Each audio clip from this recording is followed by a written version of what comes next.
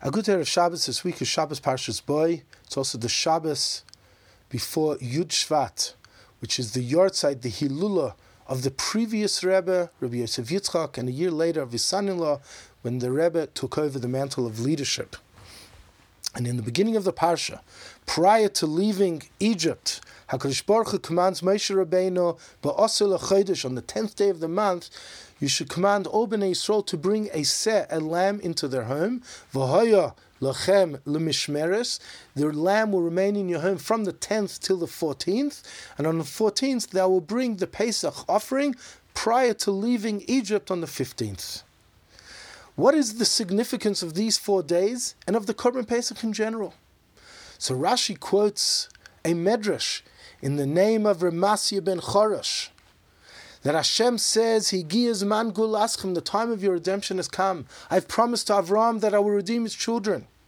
However, quoting Yecheskel, Va'at Eiram ve'eria, you are bare, you are naked, you have no mitzvahs, you have no merits. How can I take you out of Egypt?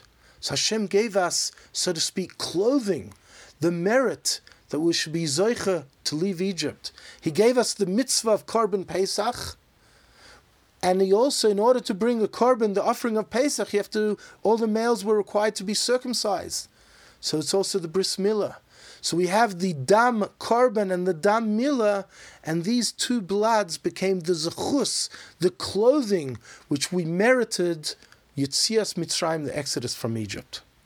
And the question is, Rashi often quotes Midrashim, he quotes the Mechilta, the Tanchuma, but rarely does he quote the author, the name of the Tana who said this statement. And here Rashi quotes Rabbi ben Chorash HaYomer. He would tell us this medrash. Why is it significant to know who told it to us? Furthermore, it should say Rabbi ben Chorash Omer. Rabbi ben Chorash says, not Hoya Rabbi ben Chorash. He would always say this as if this was a medrash that he would often repeat. And why is this? So the Rebbe points to a Gemara in Sanhedrin, Daf Lamed Beis, where the Gemara says, Tzedek Tzedek Tirdof, pursue justice, pursue wise people, go to a yeshiva, whether it's the yeshiva of Rabbi Kiva in Bnei Barak, or Rabbi Eliezer in Lud, or Rabbi ben Chorash in Rome. So the author of this medrash, Rabbi ben Chorash, he had a yeshiva in Rome. And Rome was a place, the antithesis of Jerusalem. It was exile, it was golus. Jerusalem is the symbol of spirituality, godliness, holiness, and Rome is the capital of paganism and materialism. And he sets up a yeshiva in Rome, and his Talmidim are constantly asking him, can't we just move the yeshiva to Lud, to Bnei Barak, to Yerushalayim, to Beis Sha'arim? Let me tell you a medrash.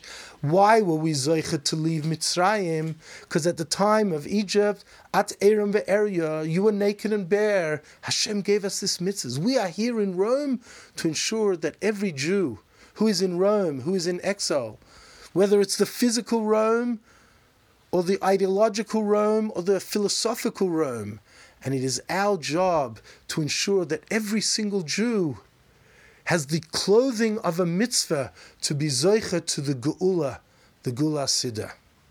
This is clearly the Rebbe's message to each and every one of us. If we find ourselves in Rome, it's in order to be mezakeh and give others, ourselves and others, the levushim, the clothing of holiness, the clothing of mitzvahs, that we should be zoicha b'korav mamash to the Geula Shlema. Good Shabbos.